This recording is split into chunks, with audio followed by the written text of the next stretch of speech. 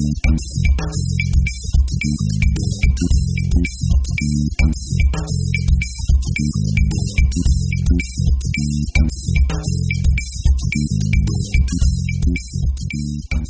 everybody, welcome to episode 279 of the More Than Just Code podcast. My name is Tim Mitchell and I am in Toronto, Ontario. I'm joined once again by Harmon Lippis Jr. in Seattle, Washington. How's it going? And we have Mark Rubens online from San Jose, California. Hello. Alrighty then. I'm quite sure, by the way, that if Greg were to vote on the decade debate, he would agree with me. Which one? So I have one that the decade ends next year. No, it ends this year. No. Yes, it does. No. Seriously? Yeah. Why do you say that? Because the first decade was year 1 through 10. Second was 11 through 20. Third was 21 through 30. 31 through 40. Shall I continue? Send you a link. Well, we're going to talk about this being the last show of the decade, whether you like it or not. You'll have your chance to get on your little soapbox and dispute that. You look up the definition of decade here. You send me your link. I get the whole, it's not a zero-based algorithm nonsense and all that stuff, or zero-based array, I should say. Decade. A period of 10 years. There is currently an ongoing argument as whether the new decade will begin on January 1st, 2020 or January 1st, 2021. Mm-hmm. According to the original convention of decades, the 203rd decade will begin on January 1st, 2021, as the first year was year 1, not 0. Right. However, commonly used form of decades, they are immune from no 0 year argument because in their titles, thus the 2020s will begin on January 1st, 2020. Correct answer depends on which decade is being referred to. So we're starting the podcast with an argument, Jaime. Do we believe the Farmer's Almanac? What does the Farmer's Almanac say? I think the question... Well, I just read from Wikipedia and it said the same thing in the fourth point here, that it depends on whether you're a flat earther or not, right? So which one's the flat earther? The one that doesn't agree with math and science? So if we can't call it the end of the last podcast of the decade or last episode of the decade, then we can call it the 10th anniversary of the introduction of the iPad. Yeah, we can do that. Sure. So technically, so it's the last episode of the first 10 years. And going back to I think the genesis of this podcast was that, technical cycles run in 10 years, and we're at the 10th year of that cycle ending, right? So, which is an interesting point, though. I was just thinking about this just before starting recording today. I started my web development, my serious web development, in 1999, right? And I'm pretty sure I downloaded the SDK in the iPhone SDK in 2009, right?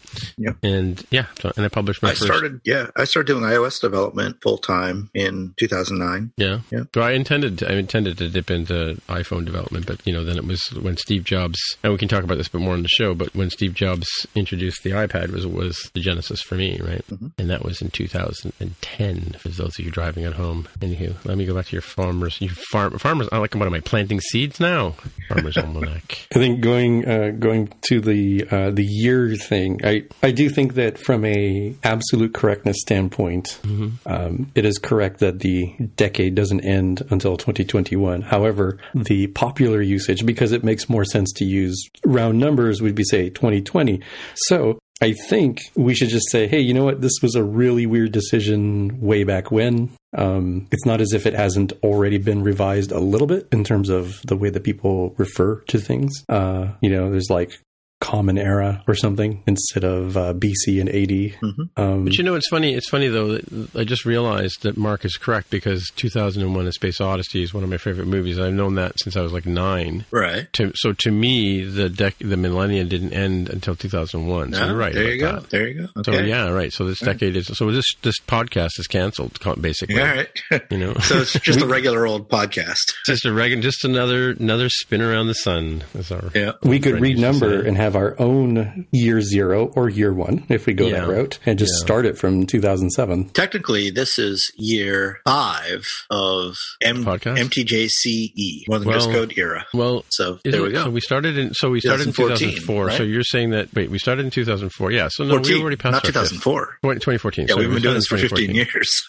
No, we started in 2014. 2014. Right. Yeah. So we can start our own calendar. So we've already had our 5th anniversary. That's right. Right. Yeah. So we'd be in the 6th year if we were looking at it that way. We are into our 6th year. That's right. Yeah. So I guess we'll start off. This might be a long show. I'm going to just dig right in. Let's see. What did I say? Oh yes, we were talking about the ultra wideband problem that Apple had. And actually, there's another article that came out I wanted to talk about, but I don't know if I've linked it here in the show. But this is our fact check portion. We also talked about on the same show last week about iOS 13.3 coming out. Jaime mentioned that, right? And iOS 13.3 actually has the patch in the software for this ultra wide bug location issue that Apple was getting blasted for. So I put feature question mark as in bugs are sometimes referred to as undocumented features. So that's that. And just another point here. I was listening to the Accidental Tech podcast a day or so after we went to air. Jaime was measuring large volumes of money changing hands and that kind of stuff. Awards being handed out in terms of Mac Pros, right? Like at what, $58,000? It's like $52,599, I believe. Yeah. So that's your scale. But on the Accidental Tech podcast, they were using increments of MacBook Airs as because they're roughly around $1,000, right? US. So yeah, just thought it was an interesting point of fact. And so I'll let you run with the Ask MTJC, Jaime. We have one from friend of the show, former guest host and fruit enthusiast. And podcast troller. Podcast troller, shaking his fists at his phone right now. Gregory Archibald Heo, Esquire, who says, TCC, Transparency Consent Control, is the prompt you get when an app requests access to photos, location, contacts, etc. And he has a very handy link to ASCII WWDC session from 2016. What is it? 2016, session wow. 705. How iOS security really works. So we should hang our heads in shame because we should have known that, ECC. I never hear anybody talk about it in that. Yeah, the first time I'd ever heard of it was on that post we read last week. Yeah, like I would know the prompt. You could describe to somebody what it is, but I didn't know the actual term. Right. Yeah, so that'll be in the show notes for those of you driving home. Cool. At work, I have a decoder ring page on our Confluence that I put little PLAs on, and I'll have to add that one in there for people. It'll probably take me about a year for them to start using it. Anywho, did I say that out loud? We've been talking a few times about the cost of apples in Australia, and I just thought this was an interesting follow-up. I found an article I was reading about the new Mac Pro and talking about, the fact that Apple's new Mac Pro can cost almost $100,000. But why? And this is, of course, in an Aussie article, I think New Zealand, actually, New Zealand Herald, and that's 100,000 Australian dollars, right? And just for scale, I've put here that I think the starting price of the unit is $5,999 or $5,999. Is that correct? US dollars? Yeah, I think so, because I think people have been talking about it as $6,000. Yeah, right. And then so in Australian dollars, the equivalent of that monies, if you just change the monies, is $8,675, which is interesting because in the article I think they mentioned that the starting price in Australia is not what I just said, but it is in fact $9,999. So there's a difference of around $400, right? For $375 or $325 in the exchange. So that's a bump too, right? Remember, I was talking about the fact that when things come up to Canada, there seems to be this sort of hidden bump in the price, not just a matter of exchanging the price exchange, right? Or the currency exchange, right? Interesting. So it's pretty painful if you're in Australia or in New Zealand and you want to buy a Mac Pro. Well, it's pretty painful here too. It's just more painful there. Yeah. Oh, and just as a follow-up, so I contacted one of my reseller buddies who's still in the resale market, and I asked him, I said, has anybody ordered any of these things? And he says he's actually thinking of getting one, which, boy, wow. He must have fallen and banged his head. But yeah, I doubt he's going to jump in and, soup it all up. But, still, that's a lot of money. Yeah, and you can get a pretty powerful one at the lower range of the price point. Yeah. But you don't need to get the, multiple terabytes of RAM. Well, I think out of the box it's 32 gig, right? Of RAM. Already, the RAM? Sounds about right, yeah. Yeah, which is already, 32 gigs. It comes with, out of the box comes with 8-core processor, which is not too shabby. 32 gigs of RAM, 8 gigabyte graphics card, which is pretty awesome too for video RAM. And then, but the 256 gig hard drive, I think that would probably be the only thing that I would upgrade. I'd probably go with like a terabyte or 2 terabyte drive, right? Depending on my budget. But I'm not planning on buying one of these. Can you actually get, this is kind of interesting, can you actually get a model that has more RAM than hard drive?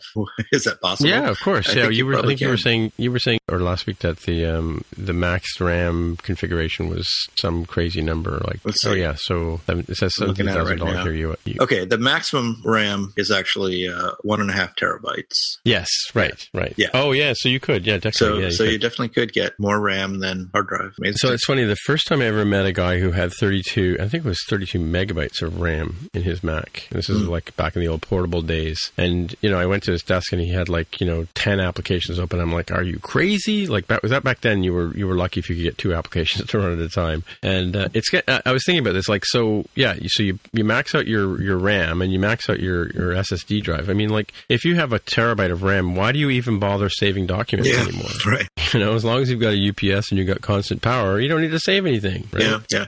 It's funny, you were talking about the old days when it was risky to have even 2 applications open at once. Well, I remember in System 7 days, it was risky to have even 1 application open at once. Right. Yeah. No, I mean, so I'm talking about like in System 6, there was a thing called Multifinder, which was super buggy, right? Right. So in fact, we used to, when I first started working on Mac, we used to, you couldn't run Multifinder. It was ridiculous. But that meant that when you switched into an application, you didn't have access to the Finder anymore, right? Mm-hmm. So I used to run, they were called CDEVs and inits. So inits and CDEVs. And so it was a control panel device or whatever. That's what CDEV stood for. And I used to run one called Desktop, which would allow me, it would be like a menu item that I could go in and I could move files around. It had a cool thing because not only did it have copy, like you can copy things from one place to another, you could actually move them. So it would actually, if you want to move a file from one folder to the other, you could only do that in the Finder, right? But you could rename things. You can do all the Finder operations in this app called Desktop, and it was actually better than the Finder, to be honest with you, right? But that that went away when we went to System 7 and System 8. System 7 was not as bad as System 6, right? System 7 was pretty terrible. System 8 was the stable one again. No, 7.5 was the stable one. Okay, maybe we worked on 7.5 for a long time. Okay, yeah. When did you start working on Macs? Originally, probably 1985. Oh, but you were on the Mac right from the get-go. Yeah, but it wasn't consistent the whole time. So I worked on those little Macs. I mean, when I say worked on, it was sort of home use, writing papers when I was in college on the little Macs with the original Macs, the classics with the screen. But then I worked in a lab on campus where we had a Mac 2, which was a full-fledged desktop with a separate monitor and everything. Yep. And then over the years, I went through those. Were they LCs and LCs, SEs, VIs, all VXs, those, Quadres, Quadres, And then I eventually got a one of the Power Macs, like a cheese grater one. You mean the 7100 Power Mac 7100? Oh, 7100, first Power PC, first Power PC generation. Yeah. And I got to admit that one was pretty. I hate to say it, pretty crappy. Really? Oh yeah, very crashy, very buggy. Wow. Yeah. Huh, but I did write a thesis on that machine using Word 5. I think it was Word 5. That was your problem right there, Microsoft Word. Yeah, that was it was horrible. Was it Word 5 or was it Word 6 that was the really, really terrible one? Word 4 was the one that came on like 40 floppy disks and took forever to load. Yeah. Yeah, Word 6 was actually not bad. I think Word 4 and 5 were just... And it might have been Word 5. Yeah, oh my God, I couldn't write more than a page before it crashed. The thing crashed. I have to restart. It was just terrible. So my friends used to say that Macintosh stands for many applications crash if not operating system hangs. Yeah. But I mean, I was in the graphics world, so I wasn't really doing much word processing, and especially not with Word. But I think I used Microsoft Works. We talked about that before. But I started on a Mac 2 CX with a 19-inch monitor, and the first Mac that Carol and I bought for home was a Mac 2. We bought it secondhand, and then we had Mac 2s for a while. Then our next Mac was a 6100, which I still have, by the way. That was the first Power PC, and I even put the G3 card in it, and updated it to G3 and all that stuff. And I went down the laptop route, so I had the 140 PowerBook, and that was my first portable, and went up from there. And been doing it ever since. Actually, thinking back, 1985 was a little too early. It was probably more like 1987. Yeah, I started in 89. This is my 30th year working on Mac this year, just passed. Yeah. Anywho, what did you use before a Mac for your computer? I didn't have a computer before Mac. Ah, okay. Mac was my first computer. Yeah. I mean, I worked on Xerox systems when I was working for the Ministry of Natural Resources, they had a Xerox system here. And I did typesetting on it, which it wasn't designed for. But it was the first thing that I ever saw that had a daisy wheel printer, but it would actually do kerning, which was unusual for computers, right? So when I first started in the industry, I was working, on by hand, right? And we bought computers to replace some of the labor-intensive activities we were doing as screen printers. Yeah. So, yep. I probably mentioned this before. My first computer was an Atari 800, which was back in the day, people probably younger people probably don't even know this, but Atari actually they weren't just a video game company. They started as a video game company, but they actually made real computers for a few years there. Yeah, they had that one. They made 6800 model Motorola computers. They right? did, yeah. So the one that I had was earlier than that. It was a direct competitor to the Apple II. So it was a 6502 chip. Yeah. That was before the Motorola 68000 chips, which were the 68000 chips were the ones where the mouse existed. So the Lisa and later the Mac on the Apple side, and the Apple, the Atari, I think it was the 5200 or something like that. But those were all that the next generation that had, and the Amiga from Commodore was the other one, the one that actually really hit. Maybe the Amiga's the one I'm thinking of. Was that the one that had they had three processors or something like that? They were all named after ladies? Or was that Atari? Maybe. No, the Atari was groundbreaking because it had a graphics coprocessor, or a graphics chip. That was unusual. So it had the 6502, which was the CPU, but it also had this thing called the Antic, which was a whole nother chip that just drove the graphics. And that's why back in the early days, even though the Apple II was really the leader, because it was kind of first, but the Atari had much better graphics. So it was much more popular with hobbyists and I can't say much more popular, but with a certain segment of hobbyists and gamers, it was very popular because it had some really amazing graphics capability for the time. Still 8-bit graphics, but way beyond what, say, the Apple II could do. The Amiga, I don't know. I think it's Amiga I'm thinking of, yeah. Yeah, the Amiga was hugely popular. So the generation of Commodore that sort of competed with the ones I'm talking about was like the Commodore 64. Right, But then it was the next generation, the Amiga sort of competed with the Macintosh, but the Macintosh was kind of way better in general. And those are all the 68,000 chips, Motorola chips. Right, yeah. Alrighty. So Mac Pros are expensive. That's the bottom line. Yeah.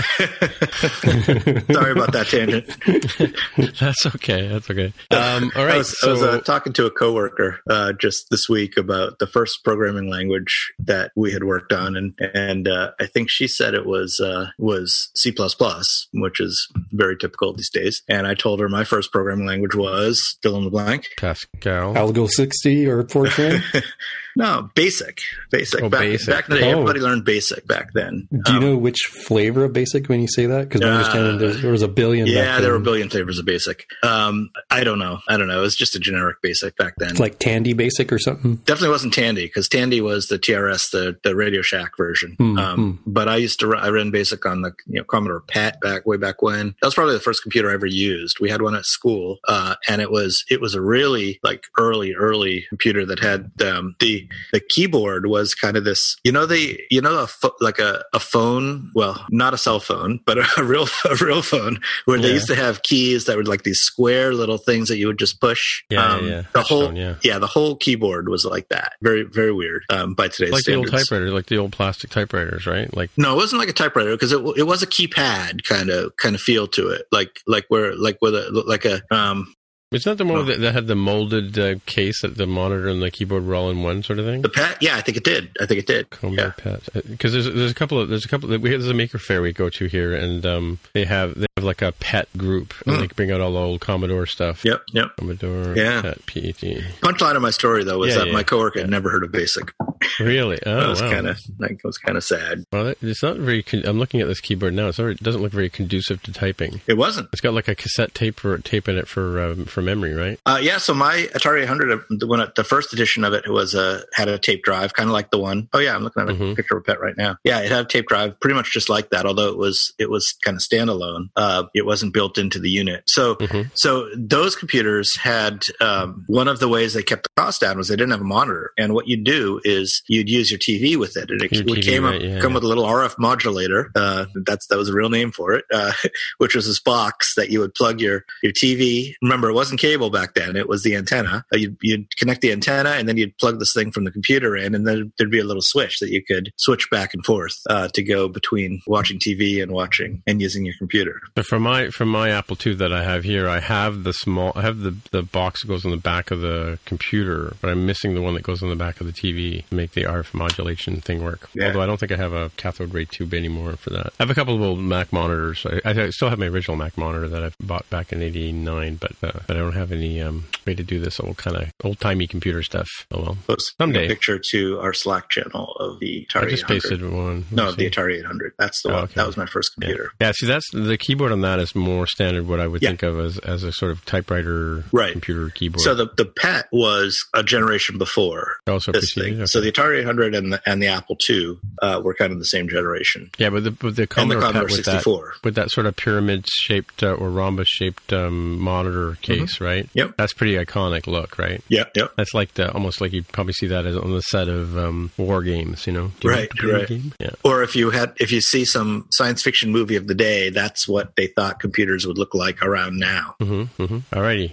Moving on. So I've got a link here that says iDevices are finally getting a key-based protection against account takeovers. And this was, I think we talked about this before. Is it YubiKey? Is it YubiKey? Yeah, YubiKey is one of the competitors out there that does this sort of thing. Yeah, this is a key that's got a USB or Lightning or USB-C on either side, and it's basically like an authentication tool, right? Yeah, this is talking about. They make a lot of references to WebAuthn as being the sort of the critical piece that was added to Safari or iOS and iPadOS, Mac as well. Probably, I sort of read some of the pieces here, and it adds for some of the convenience, like the NFC-based keys. There's USB-based keys. There's Lightning-based keys that Yubico has.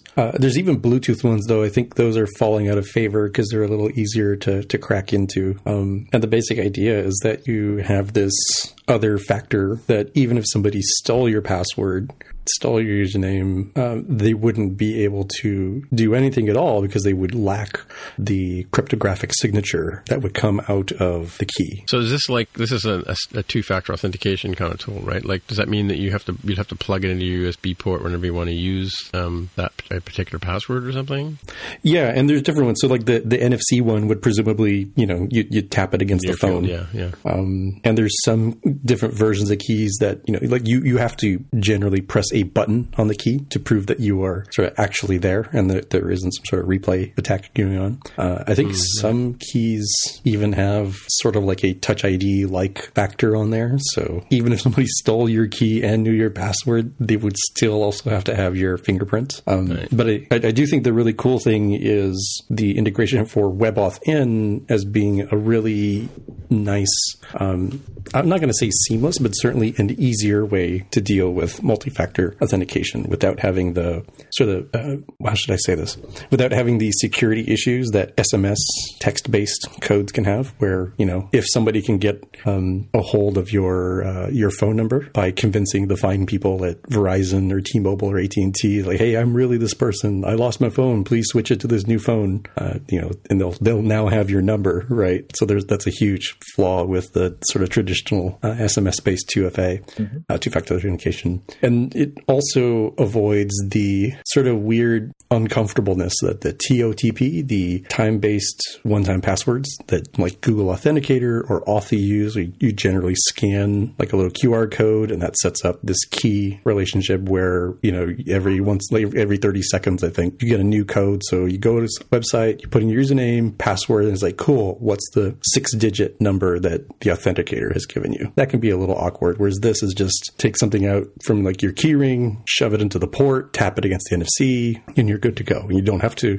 worry about, whoops, I mistyped the number. Dang it, it's so close. I have to wait till the 30 seconds is done now until I can get another one. because there's no way I'm going to be able to type out this digit in like 2 seconds, right? So you end up with some usability there. But there still is some awkwardness there because you have to have the key. Like, what if you leave the key at home? You can't use your phone, kind of thing, you know?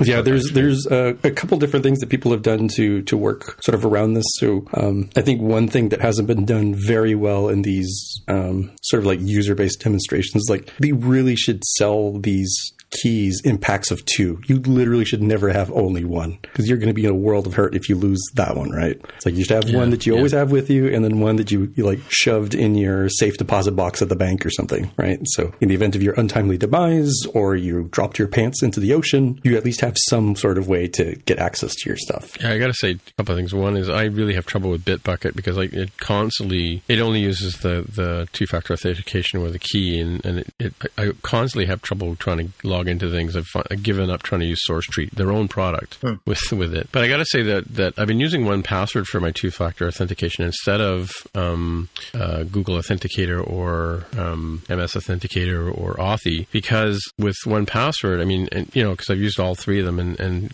last year I had my phone change over, and that gave me like a week or two of constantly running into this problem. It wasn't the same device that I was using before. But what 1Password does, and Ricky mentioned this when he was on the show, but I didn't catch it till much later, and still started using it. So you can scan the barcode into 1Password and use that as your key generator, right? But what's cool about it is when you go to use it on your Mac, you pull up the password, it does the auto enter, or it automatically enters in the password for you, and it copies the code into memory. So whatever you had in your clipboard, it puts it aside, right? Copies this code into memory, and then when the next screen comes up and says what's your 6-digit code, you just paste because the code's already in memory. And then when that exchange is finished, 1Password takes the memory that it put aside and puts it back into your clipboard. So it's a really interesting integration in terms of how they're doing that. So it's like almost like you don't have to like run around to get that. And the other advantage of it being 1Password is it's not tied down to any one device because you're already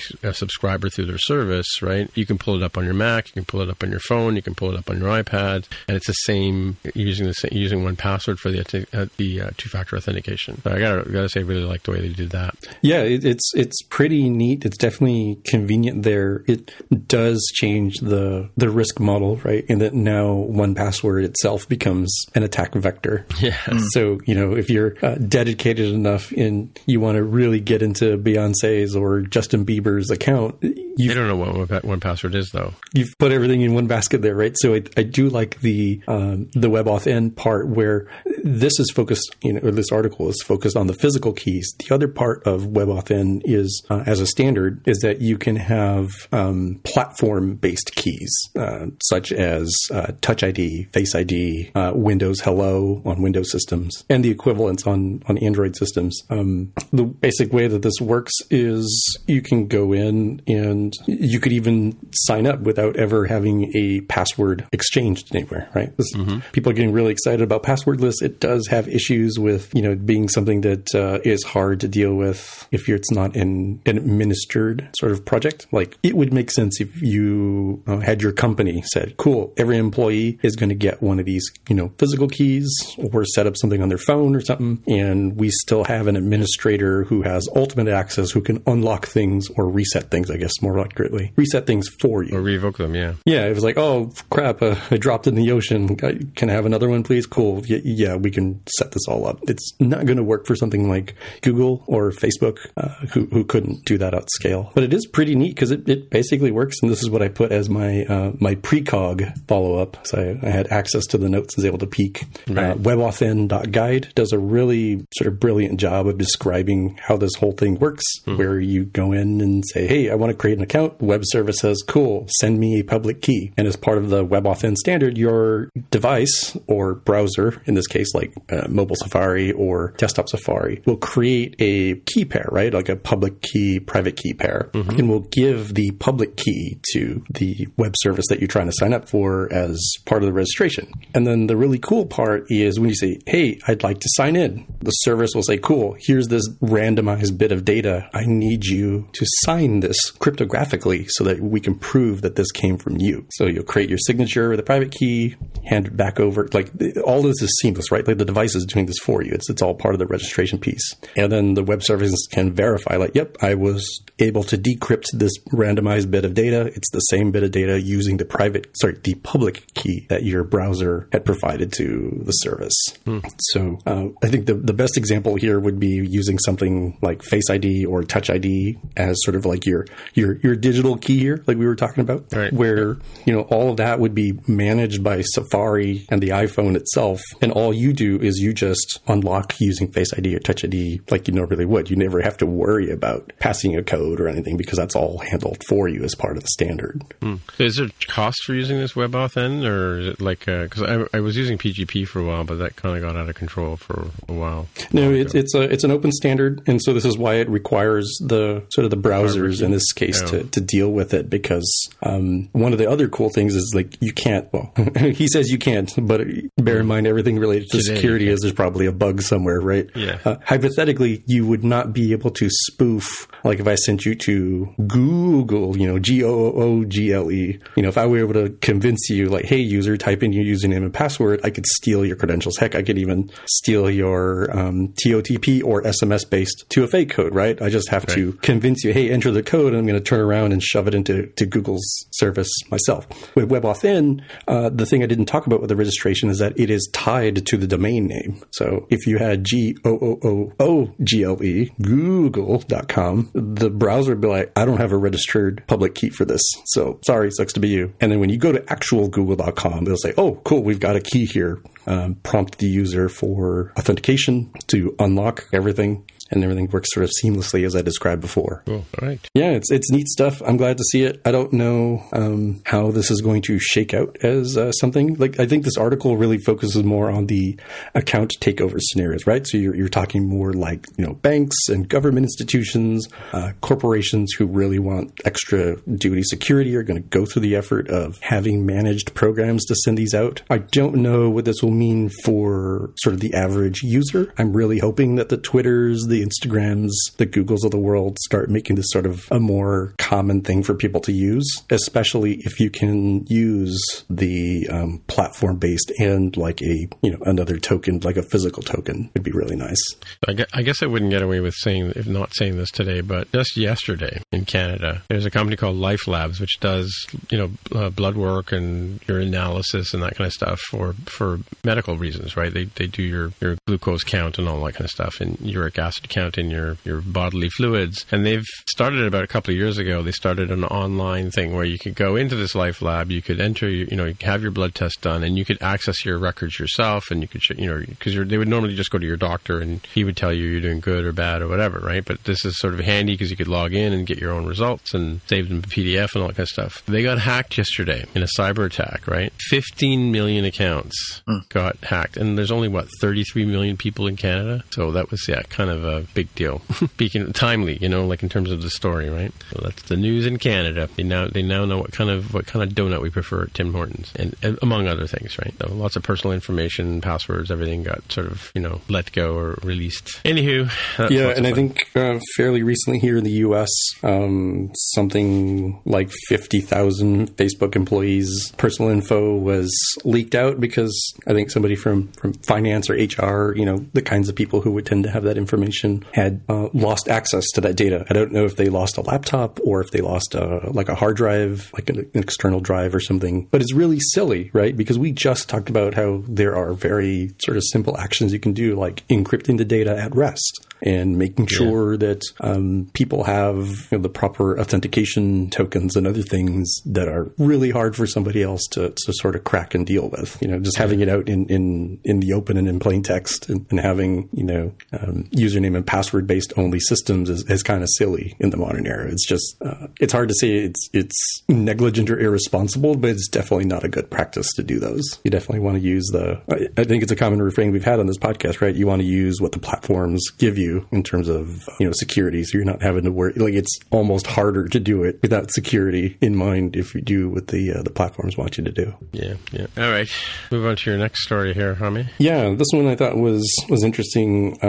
This is from the Swift.org forums, an update from the IBM folks, Ian Partridge and Chris Bailey, who have let the group know that following a review by IBM of its open source priorities, they are not going to continue work on Swift in 2020. So they're both standing down from the work group. And my understanding, looking a little bit into this, is that these folks happen to be really pretty heavily involved in Katura, the server-side Swift framework from IBM. Right, yeah. And so it sort of raises a lot of sort of questions like, what's going to happen? I mean, it's an open source project, but definitely led by IBM engineers. And I don't know myself. When I think back to some of the sort of other frameworks, like Perfect, I think is still around, but not as active. Kind of expecting Katura to be less active. And so it kind of seems like everything's sort of coalescing around Vapor, which as far as I can tell is still going pretty strong. Well, I wonder how many people are actually using server-side Swift at all. I mean, it got a lot of buzz when it first came out, and there was a lot of interest in it. But do we know whether there's any real, significantly sized projects being done on server-side Swift? I don't know. I don't know how we would find that out unless the community talks about it. But certainly IBM is a business. They need to make money ultimately off of everything they do. And if they decided that, Katura is just not making money because, for whatever reason, because not enough people are using it or whatever, that could be reason for them to kill it. And so it makes me wonder in general what the state of server-side Swift is. Anybody know? Yeah, I don't know, but I do know. I think people use server-side Swift because they feel comfortable with Swift in general, right? They think, I can get into the server side of things and play around. Because I do hear people writing stuff in Swift from time to time on the server side. But are they hobby projects or are they real projects? That's what I wonder. One of our listeners is the developer advocate over at IBM, so I wonder what he could contribute to this. But I don't know. I mean, it's funny because you're right. Think of what they're competing against, right? The server languages that are out there already, right? It's kind of I think it has a cool factor, and maybe the coolness is worn off a bit, right? Mm-hmm. So because Apple's not doing it, they're not right. Backing it up, and you would think that since they're the original champions of Swift in general, right? So I wonder. So I mean, do you know if these two guys are how involved in Swift.org are they, or they're just a couple of lead engineers that were involved in the project from the get go? I don't know. Maybe folks can reach out to us. #AskMTJC if you know more. I got the impression that they're we're pretty well involved, like a recognizable members, I should say. And I think to Mark's point, like there's no ding on IBM. Like they got to do whatever's in the right interest for their business, right? And if it made sense at one time to have resources on this, and now it doesn't, I mean, no shame, no harm, no foul. I do wonder. So to Mark's point about what projects are out there, I'm aware of some sort of that are in the back of my head of people using real stuff out in production. Like I want to say the BBC or maybe the Guardian has stuff. I know for sure that Capital One has some stuff. Mm-hmm. But I think that I'm trying to find the right thing. Oh yeah, there you go. I think we are in terms of the hype cycle for server-side Swift. I think we are in the trough of disillusionment. So I'll see if I can find a good one to put in the show notes for those of y'all. But you've probably seen this, and if you haven't, I'll try to describe it. So there's the technology trigger where the technology first comes out, like server-side Swift. Oh, cool, we can do this thing. And there's this huge peak of inflated expectations. And I'm reading from the graph here. And it goes on, people are like, oh my gosh, this is so great. Like I can write my mobile app in Swift, and then the back end will also be Swift, and everything's hunky-dory. And I think now we're in that trough of disillusionment. We're in the peak. We had Perfect and Katura and Vapor and like Ziwa. I forget what there's an episode where we talked about like 5 to 7 other server-side frameworks that were out there. Right? Yeah. There's one up in Newmarket and yeah. And I think now we're in that disillusionment trough, which means we should be coming up on the slope of enlightenment and then the plateau of productivity, where there is the server-side Swift working group. There's stuff that's really good stuff that's coming out of it, like the NIO stuff that we talked about an episode or two ago. We talked about all of these things that you really need to have a mature ecosystem on the server side, right? The logging stuff, the observability and alerting mechanisms for like, hey, the back end is on fire. Somebody please go fix fix it. And I also think that there is a lot of competition out there, right? There is JavaScript, like Node.js. People are using that. People are using Python, Django. They're using Golang, Go for backend development. There's a lot of different options. Java is still very much alive and still weirdly popular, like Spring, for example. On the other side of like our sibling house is Kotlin, where people are getting really excited, like, hey, what if we do Kotlin on the server side as well, beyond just our Android app? So I think there's a lot of things going on here where as this stuff matures and as Swift itself becomes more truly platform independent, like you can run it on something more than just Mac OS, but it's kind of fairly limited in terms of Linux support right now, particularly around is it Foundation? I want to say it's Foundation that is, they're still like sort of rebuilding, right? So that it's not dependent on stuff that's within Mac OS.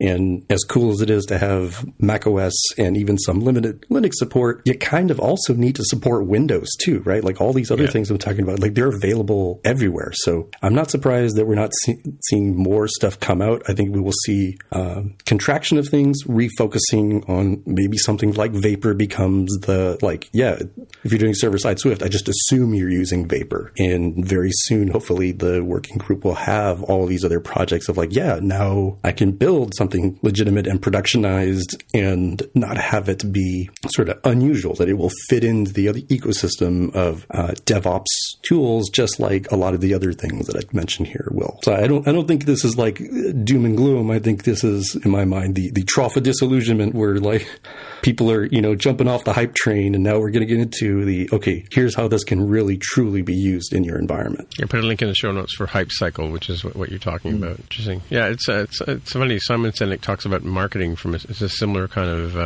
more of a bell curve in his diagram. But yeah, it's interesting that this is how hype runs and works. It happens all the time. I remember, Node.js is 10 years old now, I think. And I remember when Node.js was going to change the world and everything was so great. And yet Golang exists. And yet, Python has Flask and Pyramid in the Django REST framework and all these other, like there are still things that are out there that people use and love because it's kind of hard to just have one tool that does it all, right? I mean, not saying you have to get fancy pants like you're going to go have dinner with the queen, but even if you open up, your utensil drawer, I guarantee you have more than one kind of tool to eat your food. So not surprised it would have multiple ones to do back-end services. But this is true. I mean, we've been talking about this for 5 years now, or 6 years, 5.5 years.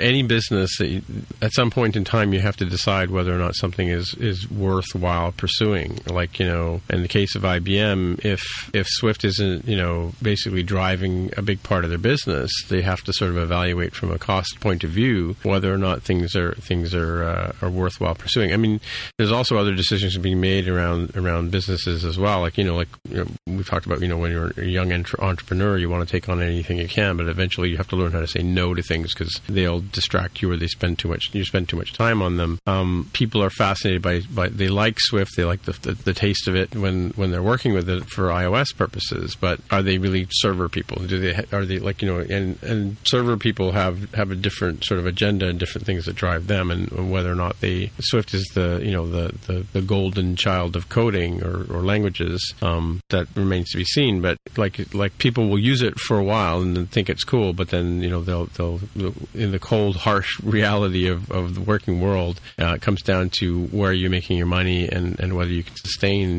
that kind of thing. Like we talk about this at work all the time, when some new cool tool comes along or some new language comes along or some new methodology or framework comes along, and the question is not so much, oh yeah, it's really cool that you want to do this for your POC, but if the rest of us 40 developers have to support it, once it goes into a feature, we all have to then tool up on that particular thing. Like that was, adopting Swift was a challenge for a lot of companies too, right? Because coming from Objective-C, the language we knew, and having to learn this new thing is challenging. So I would say that's happening right now with Swift UI. Yeah, Swift. I was just looking at the chart here. That I think Swift UI is, and this is what Simon Sinek was saying. Like, when you say, "Oh, I've got 10% adoption rate," well, you can fall out of bed and get 10% adoption, according to Simon Sinek, because the early adopters and all the the champions of the language will be all there at the very beginning. And if you look at this hype cycle diagram, in the Wikipedia article I've got here, if you expand the one that's got all the details on it, we're kind of sort of at the early adopters investigating. The mass media hype hasn't started yet. I mean, Apple did do a rollout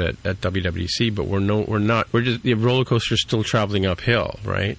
We haven't got to the point where people beyond, myself or Paul Hudson or like a handful of developers are actually trying it. I can tell you that at where I work, there maybe are 2 or 3 people looking at SwiftUI right now, out of a large majority of developers, right? Yep, I'm looking at it right now at work as well. Yeah. So and the rest of the group is kind of like, well, wait and see. Let's see what Mark can do with it, right? Exactly. Kind of thing, right? Yeah. And then like it says here, negative press begins, and once people start bashing SwiftUI after it gets beyond the early adopters, it'll go down into the trough of disillusionment as well, right? And that could happen before the next WWDC. Who knows, right? I personally think that we are looking at the same chart. We are at that very top where it says activity beyond early adopters. You think we're there already? I think so yet. Because the fact that I'm actually using this at work is an indication of that. Because if we were still that early on, I wouldn't be doing that. But we're actually right now. I'm actively exploring whether this is something that we do want to use in the near future. Right. Yeah. And my conclusion I have to say is that, well, maybe for simple stuff, but it may not be quite ready for prime time yet. To me, it's kind of like template. I sort of get the feeling, I like SwiftUI, don't get me wrong, but I kind of get the feeling it's like templated websites. So like, I use WordPress a lot now when I'm doing websites, because I used to build them all by hand. I used to write out every line of code and everything in BB Edit, and I would make my own graphics and stuff. And for the last 5 or 6 years, I've just been cranking out another WordPress site. And for a while there, I was building my own templates, and I can write my templates from scratch too. But for 99.9% of the market out there, there's a WordPress template already for you, right? And you can teach someone who's not a coder how to customize a website in no time. And to me, that's what SwiftUI feels like. It's simple enough that your mom could put together an app. It doesn't have to be like, Facebook or it doesn't have to calculate your taxes and stuff like that. But for someone to put together, a small informational piece and look and not have to worry about all that monkey business that we did with auto layout for the last few years, right? And that's all sort of done for you. That's where I see SwiftUI having a big play. Things like the Watch app, right? Like a Watch app, there's not a lot of room to do stuff, right? So SwiftUI lends itself to Watch apps really well, as StackViews did initially when the Watch app, which WatchOS first came out, right? Yeah, I think SwiftUI, from everything that I can tell, feels a lot like either Swift 1.0 or possibly the iOS 6 initial release of auto layout, where it's like, wow, this is cool stuff. It works for some things, but it is kind of horribly wanting and lacking for many, many use cases. So I'm hoping that they sort of stay the course on this, and that SwiftUI 2.0 has a lot of the things filled in that we've mentioned or missing. Like, it'd be cool to have a collection view. It'd be cool to have this. It'd be nice to have that. Well, will it become like, what are those graphic tools that they have the kids working on right now that you don't have to know how to code? The simple languages where you just drag and drop things onto the screen? Yeah, I think it won't be like that because of the data model. The data model is so different, and the architecture that you can't really think of it as a MVC anymore, or a derivative of MVC, like a Viper or something like that. Just because there are so many things different. Like, for example, there's no concept of a router, which in regular MVC terms is there's no concept of presenting a view controller or pushing a view controller onto a nav stack, kind of that kind of thing. It doesn't really exist because all the layouts are state driven. So if you want to, for example, there are equivalents to those things, but they don't work in the same way where you can just instantiate the view that you want to push or the view controller that you want to push and programmatically just push it anytime you want. No, that it doesn't work that way because the views are completely state driven, which means that you have to come up with every possible state that your UI might have for a particular screen, let's say, and that includes all of the things that you might present on that screen. So if you want to push present a modal, for example, well, you have a property on your content view, for example, called dot modal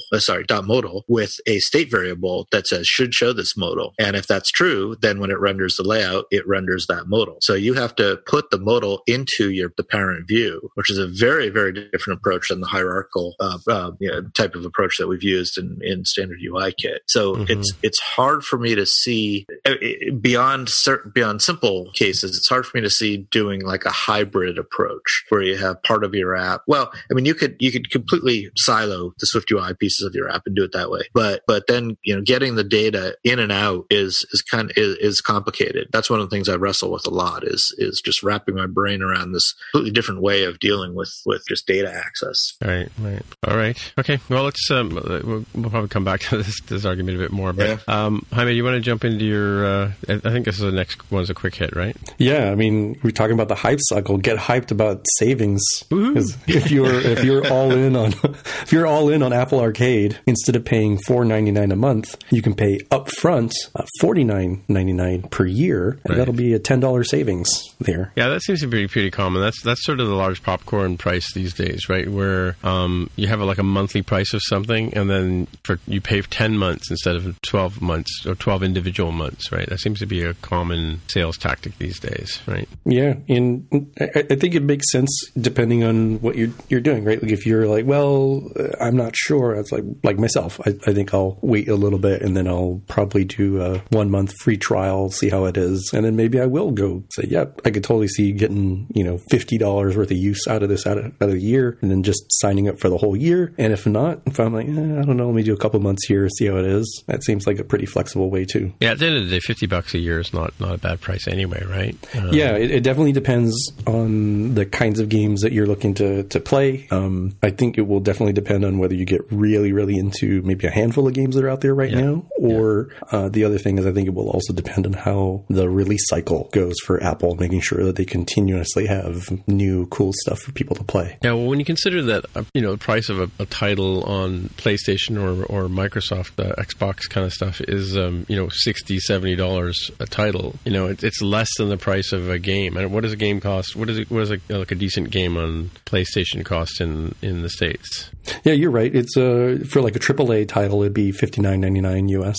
Let's call it $60 versus the $50 yearly subscription for Apple Arcade. So, continuing the theme of reading between the lines of what does this really mean? Do we think that this is a reaction from Apple's part up to not having enough subscribers to Arcade, or was this part of the rollout strategy all along? Put it out for the early adopters and then drop the price a little bit in as things start to dip a little bit, or is it just a holiday thing where they're trying to lock people in when people are in a spending mood? What do you think? Yeah, it could be that. Yeah. Yeah, I think it could be like it plays better, I think, to have the news stuff for the launch be $4.99 a month versus the, $60 a year, which I think maybe some outlets talked about, or even a cheaper per month, $49.99 a year. Sounds like Apple has charging you $50 a year for service is like, oh, that's a sucky headline, right? I want $4.99, the price of a pretty typical Starbucks order, right?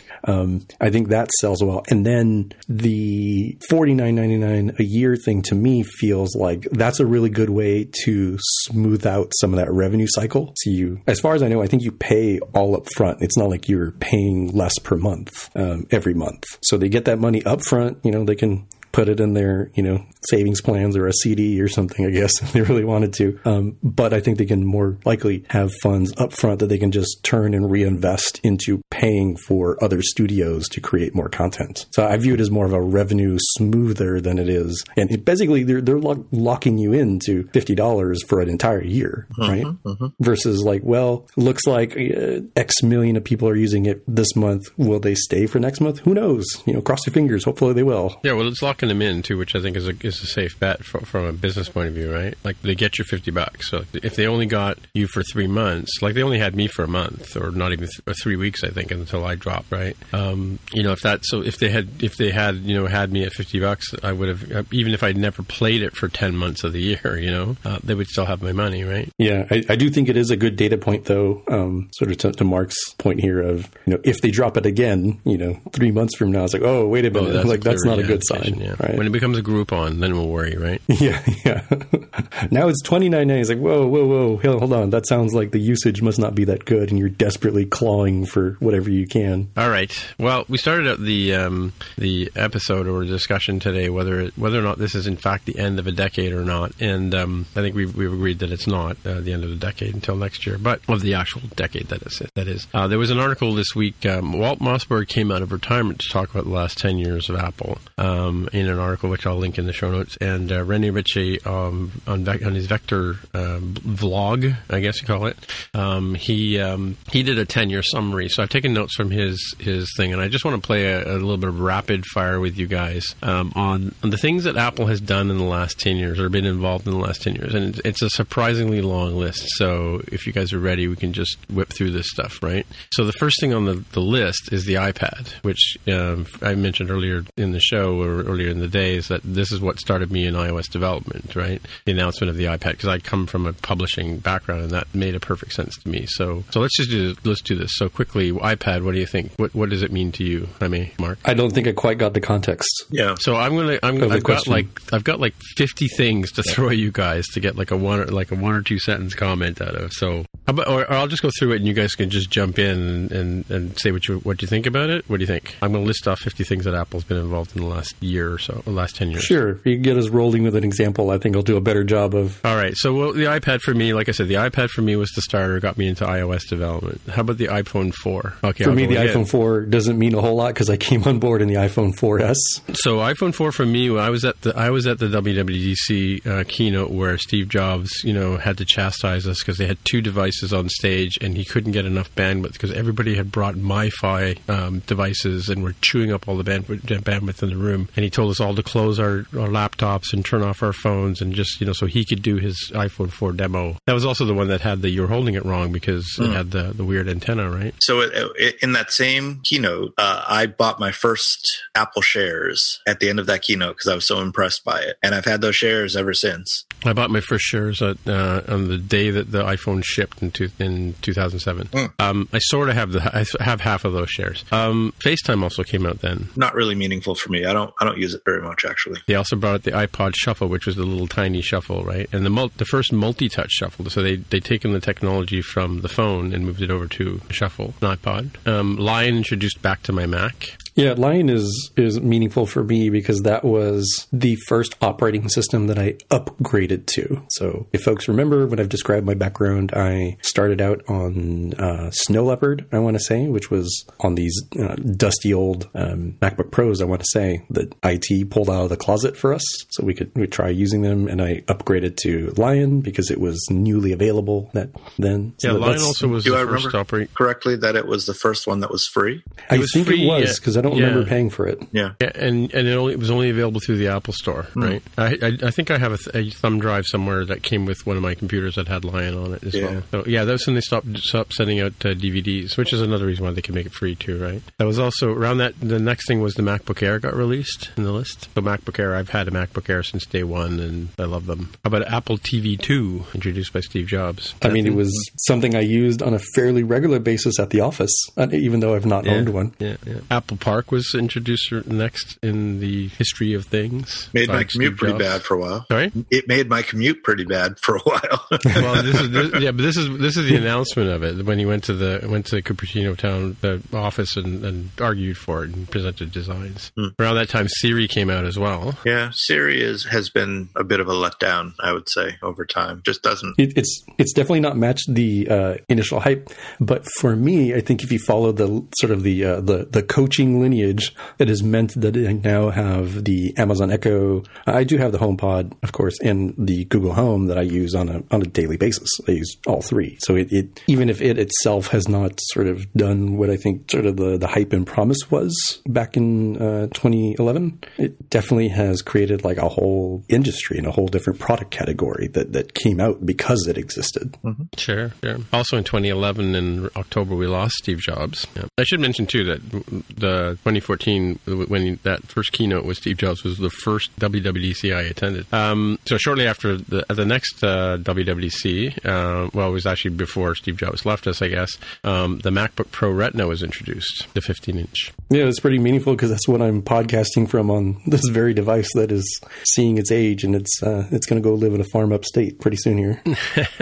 All right. Do you remember the Maps fiasco introduced by Scott Forstall? Yeah, I do remember. I remember not trusting Maps because it would do weird, especially early on, would do weird things. And I remember being very, very thankful when the Google Maps app came out as a third-party app, and I would use the Google Maps app for, like, I have to get there at a very specific time, and I know this will do the job, especially if I was in a location that I didn't know too well, like other cities. But I continued because of the integration with things like Siri. It was so much, and integration with calendar and stuff. It was so much easier to use Apple Maps for, like, I know the area, like I know my city. So if it's clearly taking me the wrong way, I'll just ignore it, but it can help me navigate around, right? Get me to the final location, even if it's like, all right, if it's clearly taking me the wrong direction, I'm going to just ignore it until it figures out the right path. Right. That was I think I have a screenshot somewhere of there was a case where if you looked up a park in Australia, it took you to the wrong place, and it took people down this back road where there was no gas stations and stuff like that, and a huge fiasco for them. That was also the year, I think this was the iPhone 5, we got the Lightning connector. Yeah, I think for me, that meant that I suddenly had a whole bunch of adapters, dongles, you might say, for my 30-pin device cords to connect in, like, my, at home, at my desk at work. I think I kept one in my car, too. Yeah. I have tons Slowly but surely, those cables are starting to die, and now the connector is sort of like the dongle connector is not really that important. It's all Lightning connectors for me now, which has me sort of twitchy about the rumors of switching to USB-C, because as cool as it is to have a singular sort of port, the USB-C cable industry is a total mess. Right. So that was also the year that iPad Mini came out, my favorite iPad. Do you guys remember did that have a Lightning connector? It must have, right? It must have, yeah. So the first one, I think, well... Oh, it might have had the wide connector. 32 forgot pin, about those. Yeah. Because it was basically an iPad 2 in a smaller form factor, right? Mm-hmm. So shortly after that time, we lost Scott Forstall because he resigned from Apple over not wanting to apologize, apparently. And at the next WWDC, Craig Federighi announced that there would be no more cat names. And I think they named the first, what was the first one called? Not a cat, was that a Wave or something like that, right? Was it Maverick? Or Yosemite? No, I think it was Maverick, yeah. It was a wave surfing place. I think what it's meant for me when they've changed these names is I actually find it a lot more difficult to remember the order, weirdly enough, than I do the cats. Yeah. It would be Mavericks, actually, is the surfing place name. Mavericks. Yes. There we go. Mavericks. There we go. So, what's the name? Phil Schiller, right? He famously said, Apple can't innovate my ass when he introduced the Mac Pro. A bit of irony there. Yeah. Mac Pro trash can. That was also the year that gave us iOS 7. This would be 2016, I think, right? Yeah. And they introduced a new product as well. Eddie Q introduced iOS in the car. Do you remember that? I do remember that being talked about, but I don't think I ever used that until many years later. iOS in the car? Well, it became CarPlay, right? Yeah. When it actually became CarPlay is when I actually used it. I don't think I'd ever used iOS in the car. Yeah, no. So I guess it's more of a... Did they actually ever ship it, or did they just announce it until it became CarPlay? They may have announced. I recall I was at that WWDC too, and I recall there was a car in the lobby, and you could go sit in the car and do iOS things. The product cycles if you think the product cycles are long for some of the stuff that we work on, a car product cycle is years and years and years. So when they put some kind of electronics in the car, it takes a long time to get it in there. So they were probably working on it for years before you actually saw it in a car. So they might have made that final marketing decision to call it CarPlay towards the end, and iOS in the car might have been the working name for years before that, for all we know. Right. And that was also the year that they introduced, or I guess around that time, or the next thing on the list, I should say, is the iPhone 5C and the iPhone 5S. Bringing back the multicolored phones again. Yeah, multicolored phones, or for the first time, cheap. Yeah, stood for that color. Was the color. Yes, of course. I was being facetious, Mark. And that was the first A7 chip as well, which is the first 64-bit chip that Apple created. Yeah, and that also brought in the era of touch Touch ID, if you remember. Touch ID was a pretty big game changer, actually. Yeah, for sure. Yep. Yeah. Angela Ahrens joined Apple to run the Apple stores because I think the guy who was running retail left at the same time as Scott Forstall. And that was the year, I think, around that time, Beats joined as well with Dr. Dre, right? Yeah, I mean, I guess and Iovine as well. I guess you could say that Apple Music came out of that, but it is, didn't it? Yeah, I guess so. Yeah, sure. Even if not directly like code base or anything, certainly the philosophies that Beats right sort of brought to the table is I'd say is definitely the progenitor for Apple Music, which is meaningful to me because I'm a monthly subscriber. They're getting my $10 a month. But I do have to say the headphones themselves, I don't know. I mean, unless I suppose the AirPod technology might have maybe came out of that. Maybe, I don't know. Possibly, it might have gotten Apple really interested in what do we do with wearable stuff related to music. I could see that. I've never owned Beats stuff because it's really not super inclusive. See, what I need for people like myself with my hairstyle, you need to have an option to have wraparound behind the back of the headphones. Like I still want, not buds.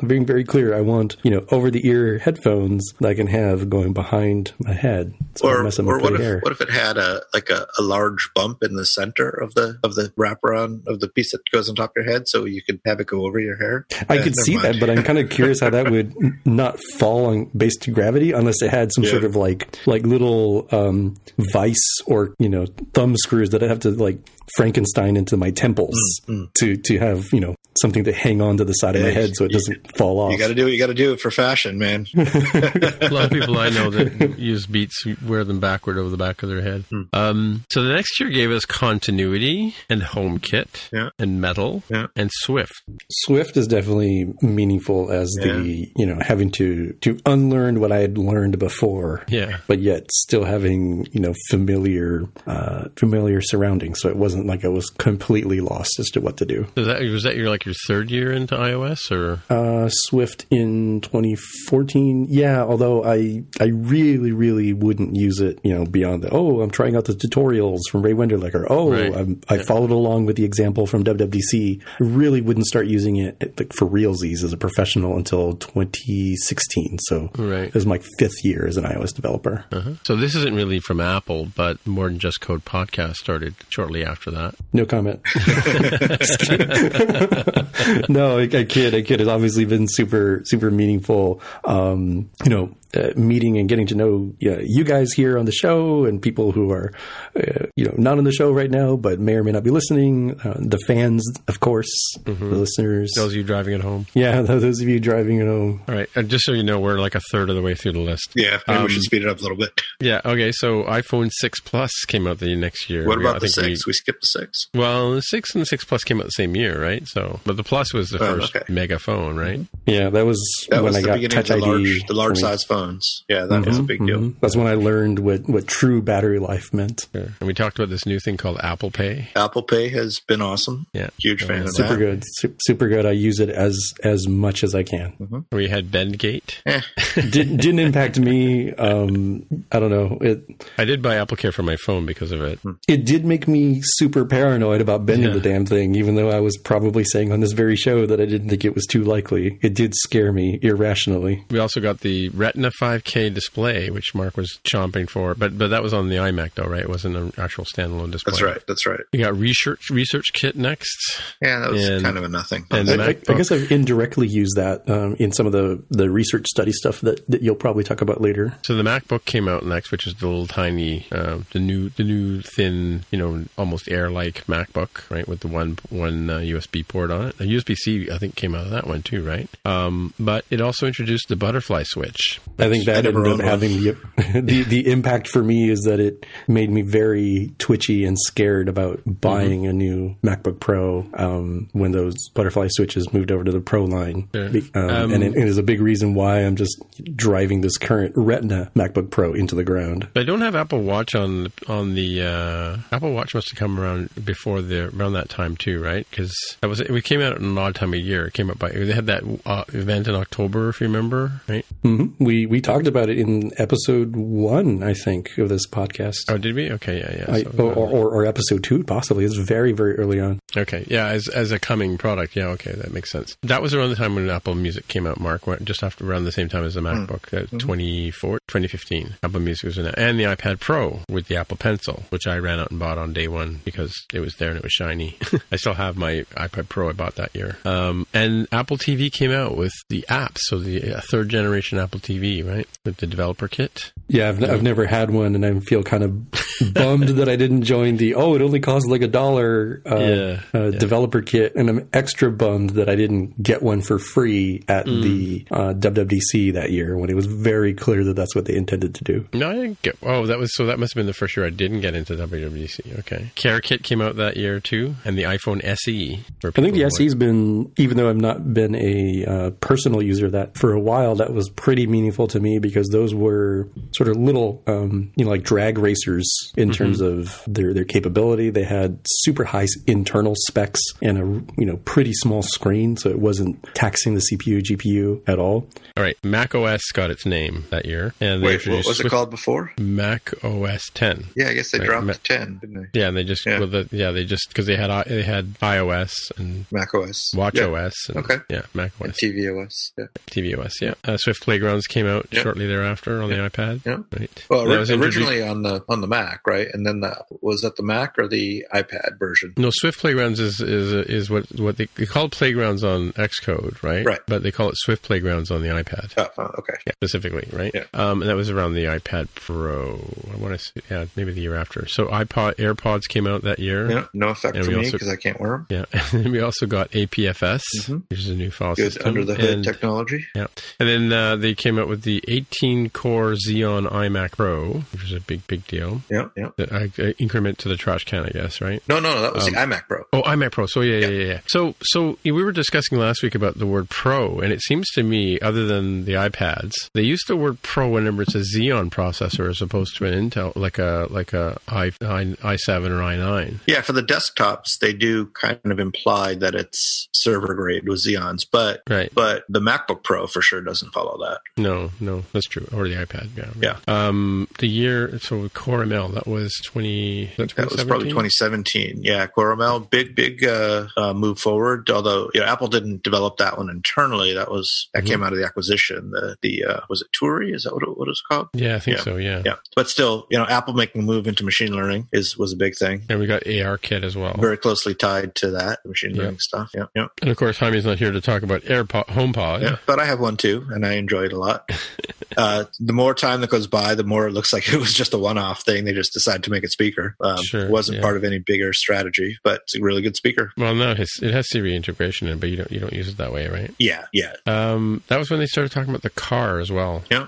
And that's when. So speaking of your really bad commute, Steve Jobs Theater was opened the next year because they had an event there. Yep. And that's when. And after that, we got the Apple Watch 3 with the cellular capability. Still kind of an incremental release. I would say the 4 was the one that really became the usable product. Yeah. And they came out with the Apple TV 4K. Also sort of incremental, I think. Yeah. And iPhone 10. Was iPhone 10 2017 or 2018? 2017, I think. Yeah, that was a big one. Face ID. Face ID came with that. All new gestures. And your favorite product of all time? Which one? AirPower? Yes. Yeah. Not just mine.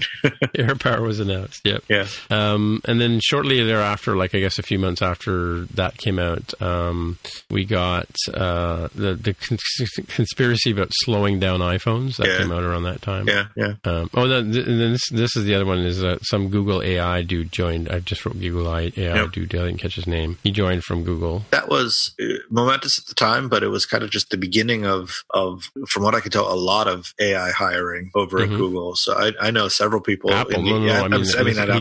At Apple. I know several people in the area who are AI, who are machine learning data scientist types that got all acquired or hired by Apple in the past couple of years. Yeah. So it seemed like a concerted effort. Around shortly after that, I think it was like at a March event, they introduced Classroom, which was the multi-user experience for iPads. And we had what was it called, Workflow before, but in the 2018 they acquired Shortcuts, or called it Shortcuts in the app. No, and that was when we got the Series 4 watch. What you were they made a really big deal about Shortcuts. Has it lived up to the hype? Well, it does. It does. If you think about it, like, I don't know about you, but I pull down on my top from the top of my phone all the time to do searches, and there's always suggestions there. I do use Shortcuts on a fairly frequent basis, not as often as I used to, but I do see it there. Like, it does show up. Okay. Right? Yeah, I think I have not used a ton of, like, bespoke ones that I've created, but I have ended up using the suggested stuff that comes up very similar, like Tim talks, when I'm like searching. I was like, oh, send a message to so-and-so. Like, yes, that's actually what I wanted to do. Thank you very much. Right. That's when we got the Series 4 watch that Mark was just talking about, with the EKG or ECG, as you guys call it down there. And so I guess a few months after WWDC, Tim Cook went and did a speech about asking for a federally sponsored privacy bill in the U.S. or movement, right? Was that after the San Bernardino shooting when they tried to get Apple to unlock the phone? Was that related it might to that? have been that. You mentioned that. I hadn't put that on the list. Yeah. Mac Mini came out, the revamped Mac Mini. I guess it was the next WWDC, right? Mm-hmm. They introduced Today at Apple, which is the events that they hold in the stores. Do they still do those?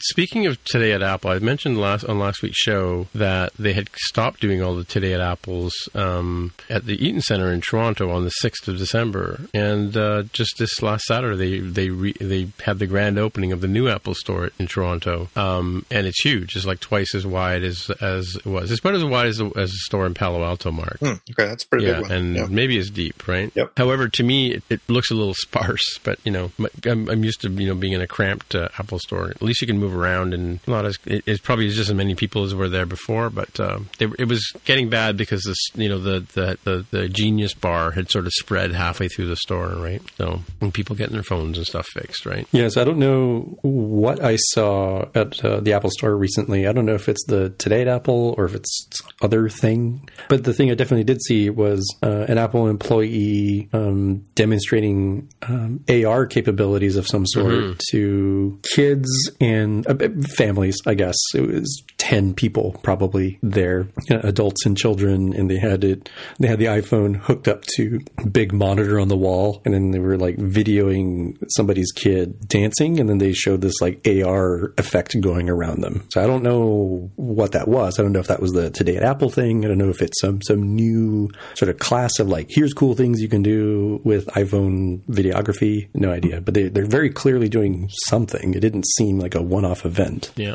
Well, they were when I was at the Apple store, they have a big, one of those big LCD screens at the back of the store. And there was a guy doing a demo on GarageBand loops, which were cool. I played with them just before the thing, but nobody was really paying attention to him. But it was like on Sunday, second day, or Monday after work I went up. So after that, I guess 2018, we got the new iPad Pro with the Pencil 2, I'm calling it. Yep. And with Face ID for the first time. Oh, Face ID, that's true, yeah. That was also around that time that the Apple had their first sort of shortfall in iPhone sales, mainly in China. Right. Where they didn't do great. That's right. Apple was doomed and going out of business that year, weren't they? Yeah. Yeah, that's right. So much so that Angela Ahrens left, right? They rolled out Apple News Plus back then, and was it this year that they announced Apple Card? Yeah, I think so. Yep. Yeah. So we're into this year. We're into 2019. There's Apple Arcade, which we've talked about. Apple TV Plus, which we've talked about. I'm calling it. I think the Apple Card has meant that I get to feel like some sort of celebrity or rock star with the weirdo credit card that people aren't used to seeing, and people like don't know how to use it. It has been inconvenient. I have tried paying for like a hotel, and they were like, this doesn't have numbers. I'm like, it's a legit card. Trust me. Just put it in the damn machine. Why do you need to make like, the old ching sort of physical copies? It's obviously not going to work for that. Yeah. Right. That's funny. I forgot about that ching. Yeah, I've had people away. Yeah, I have people look at it and just kind of turn it around and not know what to do with it. And then I've had other people look at me and be like, this is usually when I'm not local. If I'm traveling somewhere, they'll look at it and say, or look at me and say, do you work at Apple? When they see the the card. Oh, really? Yeah. Wow. Yeah.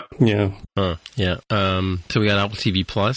I'm calling this keyboard gate when we got the big fur over the rising, foam mount over the keyboard. I guess with the promise of a new keyboard coming out. They christened iPad OS. This is one I'm looking forward to because this year wasn't much more than a new name. Yes, it has some new features like the multi-window thing that is kind of cool, but it's still still the same code base, right? You run same iOS and iPad OS code base. So I'm interested to see where this goes next year. If they're really going to do anything different, or is it just a marketing branding? Well, it does have the dock and it does have the drag and drop stuff, which is different than other experiences, right? Yeah. But you still write the same code to run on your phone or your iPad. Oh, same you know they're going to branch away from that, yeah. Right, and it's not, and that's different than, for example, iOS versus tvOS, or iOS versus watchOS, or iOS versus Mac. So are they going to split it off into really a separate code base that has its own unique feature set and it's incompatible with iPhone? I don't know. We got a new little toy called Swift UI. Yep. And we also got the new Mac Pro, cheese grater, and voice control, which I think is super cool. Shortly after that, Johnny Ive announced that he's leaving Apple. I haven't really noticed much of an impact of that yet. No, not yet. But that one's more of a future one for me. Of like, I could definitely appreciate a lot of the good stuff that Johnny's done over his career, but I really want to see what some new blood can do. Yeah. It's good to have different folks bring in some new ideas, and if we do this, 5 years hence, we would be like, holy smokes, do you remember what happened? 2 years later, this cool thing that came out. Right. That's what I'm looking forward to. Yep. And we also heard about the Siri gate, where third-party contractors who are hired to work on Siri and stuff like that were able to listen to people's conversations, which seems to be a common problem with these smart home devices, right? Because Alexa has the same issue or similar issue, right? Yeah. So every assistant that requires any sort of tuning and quality control, like all of them have this, right? So I don't remember which one was the first one to fall. Let's assume it's Amazon,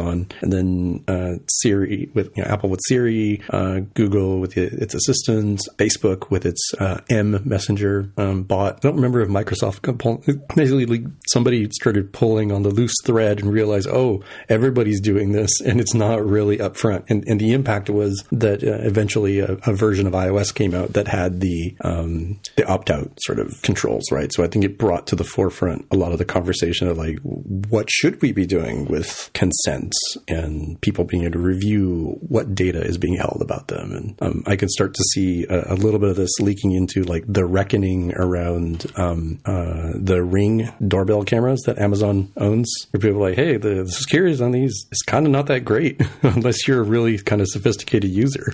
It kind of sucks. And people are, having their kids getting talked to by random strangers who are pranking them on the internet, right? It's definitely, I think, leaning towards the industry as a whole having to mature around, what do you do when you have such intimate access to people's information? Mm-hmm. Well, next, Mark got his Apple Series Watch 5 with the always-on display. I didn't get one. I know, but you were excited about it. Yeah, I think it's actually, having worked on an Apple Watch app, it solves a lot of the issues that we ran into. Oh, yeah, with your previous work, I see. Yeah. And we got the iPhone 11 and the iPhone 11 Pro with the wide-angle lens. By the way, I did do a photo test. I haven't posted it yet, where you were wondering whether or not your fingers get exposed depending on how you hold the phone. And I had to really lean my fingers over to get caught in the wide-angle display. Really? Yeah. So I thought for sure it would show up, particularly if you tried using it with the volume button as your shutter. Yeah, I've got a picture of holding it with the volume button with using my index finger on it, or my thumb if I invert the phone. And in both cases, there's a picture of a guy. I took a picture. There's a picture of somebody taking pictures of me, and I took a couple of pictures at the same time. But I really had to lean my fingers over the phone to get them caught in the screen, caught in the lens. I mean, so yeah, don't believe that for a minute. And finally, we got the MacBook Pro 16 with the fancy new old keyboard. Yeah, that one's not not meaningful for me yet, but I am going to end up acquiring one. Still kind of waiting out to see, if anybody's destroyed theirs yet and how it fails in any way. And it's going to mean that I will have a year of Apple TV Plus for free, part of that purchase. So as you can see, we had a lot of Apple things come out in the last 10 years, or a lot of, sort of focal points for Apple as well. So I had posted in our notes here, a decade of Apple, such slackers, which takes us to the next item here, Amy, which you've got on here.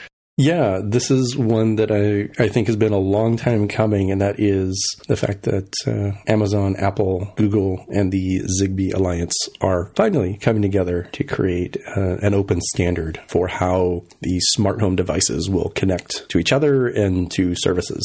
So I'm really excited about this because it's a little bit difficult because it's like, all right, well, everybody wants to connect to Amazon's Echo, so just about every device out there supports that. A much smaller number of devices support the Google ecosystem, and a much smaller and sort of pricier, more premium set of devices support HomeKit. And it's just silly that, if you switch phones, right? If you just said, hey, I really do like that Pixel 4 XL, I want to switch to that. Like, oh, no, I can't, because now all my HomeKit stuff is completely worthless. It's like, well, that's silly, right? It'd be like having to throw out, your TV. Is all my stuff obsolete now that I've been buying over the last 4 years? I think...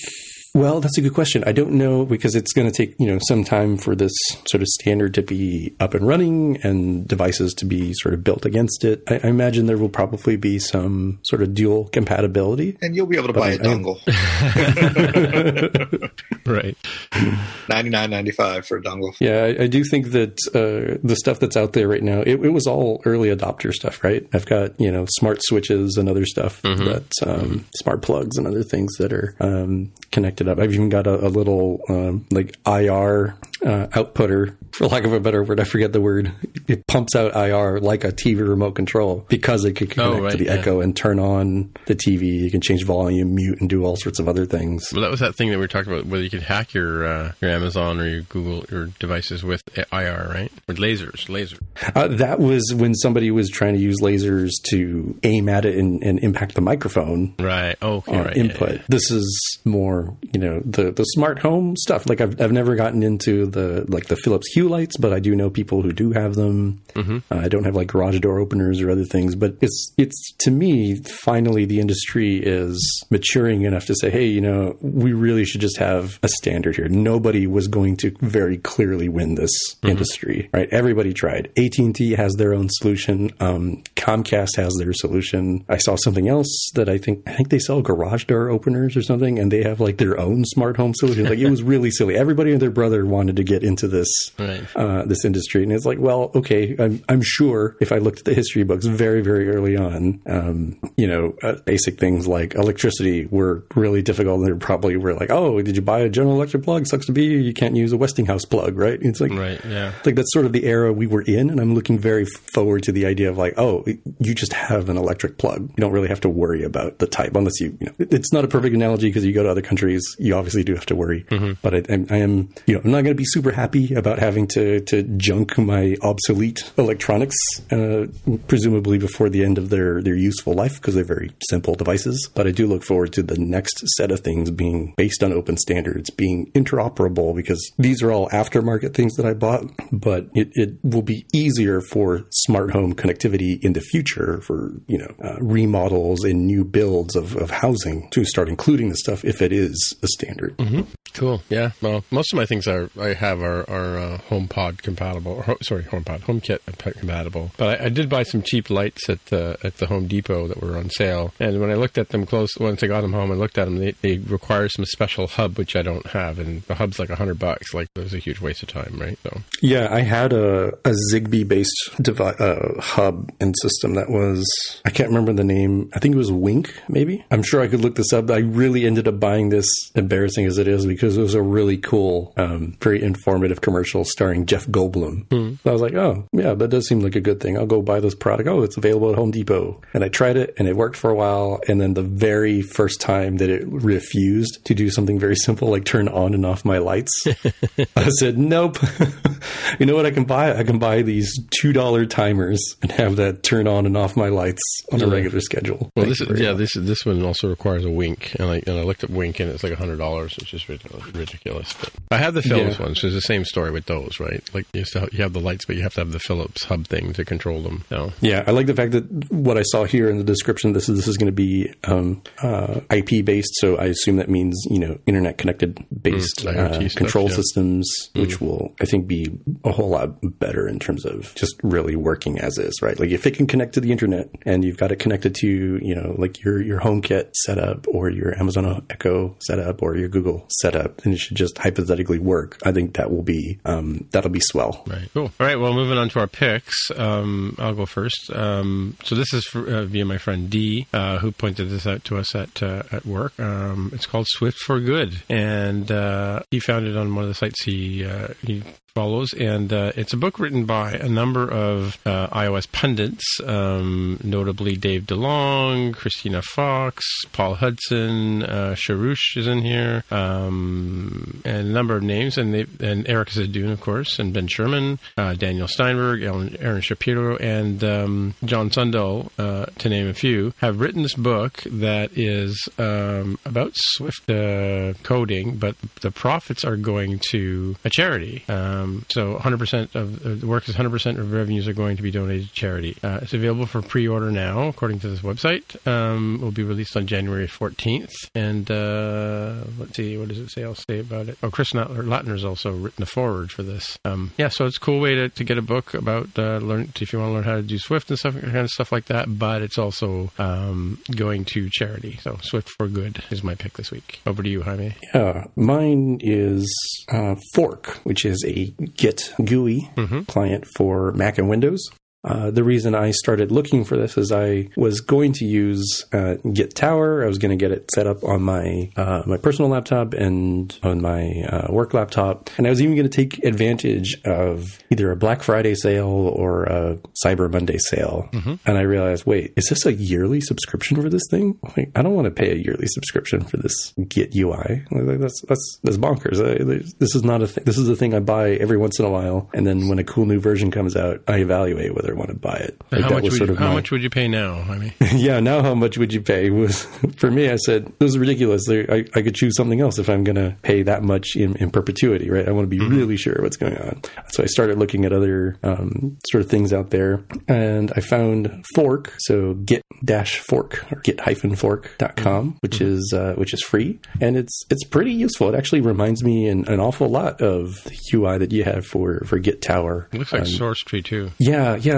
I've used SourceTree before. It's got some nice things to it. I think this sort of layout, just sort of my brain sort of mentally deals with really nicely. It does have dark mode support, or maybe it's permanently dark mode. I don't know. Yes, it looks like it has dark mode support, and it handles showing the different file changes really well. It shows them in a really nice way. It lets you selectively stage and unstage and commit individual lines, not just files if you want. It does a really good job of managing stashes when I'm, I usually have messy work in progress stuff, and I'll stash away something and then come back and say, all right, how can I change this?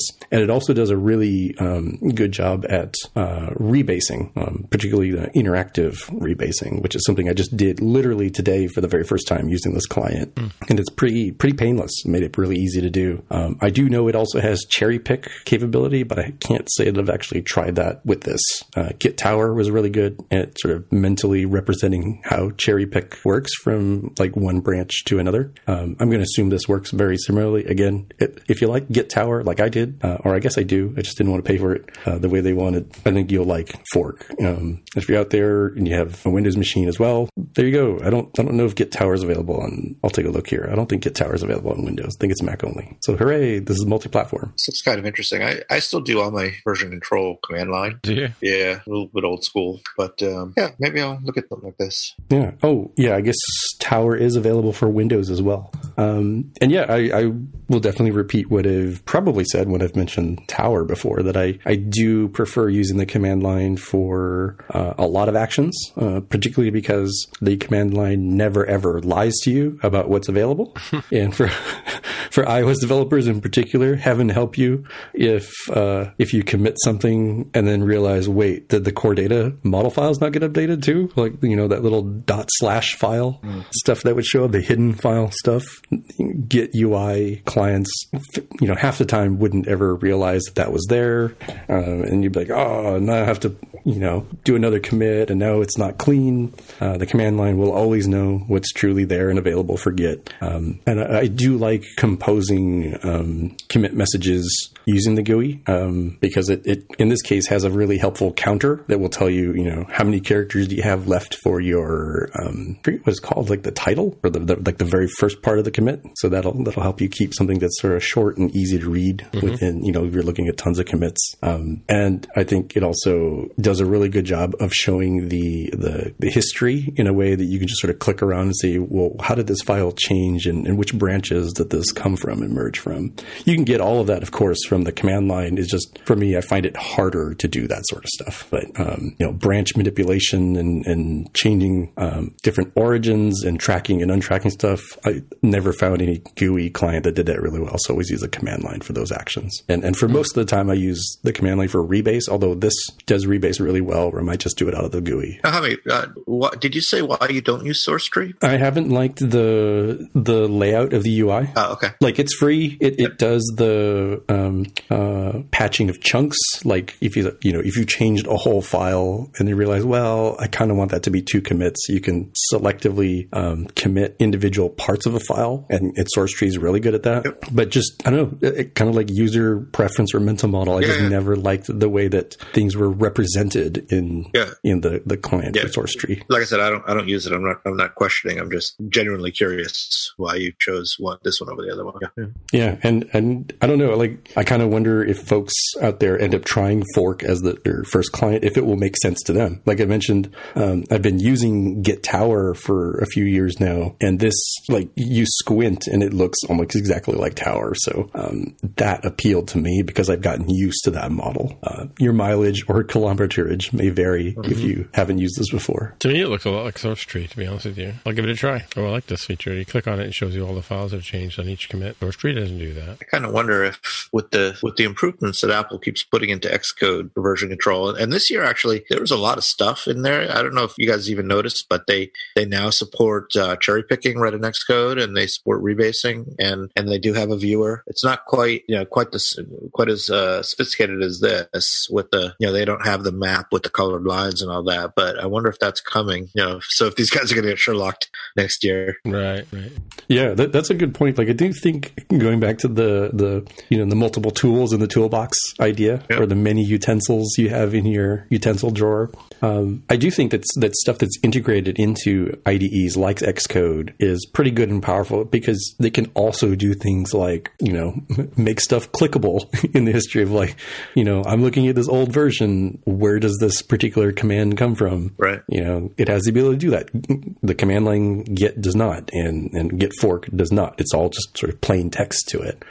So I think I look at it as like, what sort of changes are you looking to do? I did not mention here, but I also, in my day job, I'm spending a lot of time in Visual Studio Code, and it also has Git integration. Right. Yep. It's kind of super bare bones and kind of not that great, but you know what? I can commit and push stuff pretty easy. It's like a very thin layer on top of the command line. So if I just need to, add a file really quickly or revert a file really quickly, like, it's pretty good at doing that. And when I want, more information about the history of things, I'm going to take a look at Fork. And if I want to do some history surgery in Git, I'm going to use the command line. So I think for me, it's not a matter of, one tool for all cases. Is kind of more like, well, what sort of things am I doing and what am I going to use? What's most effective for me to figure this out? Well, and not every Mac developer developer is an Echo developer too, right? So all good. Yeah, that's fair. That's fair. Mm-hmm. All right, well, that's pretty cool. So, I guess, hey, Jaime, if people want to get in touch with you, I guess, wait a minute, is that how we end the show? It is. Yeah.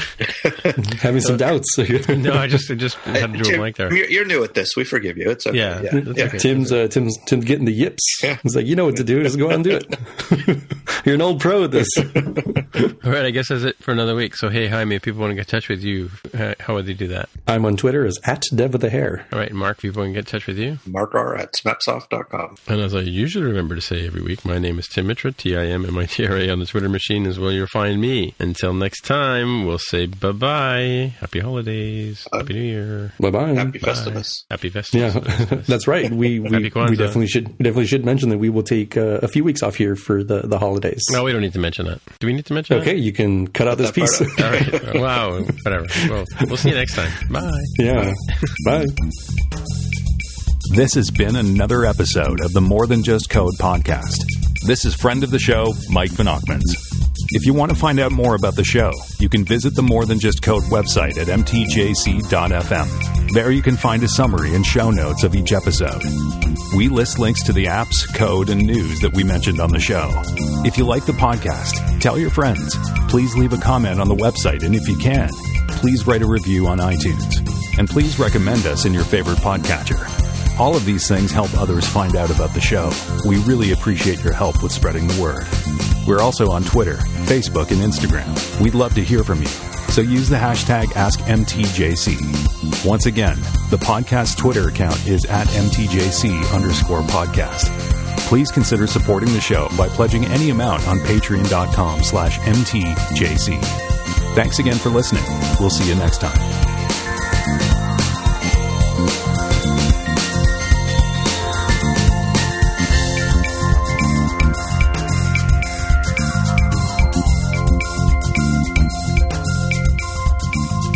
So it's funny, I've often thought, I wonder if we could, and I saw a Microsoft commercial for this 100 years ago, so which is why I got the idea, if you could actually get together with a group of musicians and play like over Zoom, as long as you had like a sync. I had that idea too, and I think the delay would be a little too much.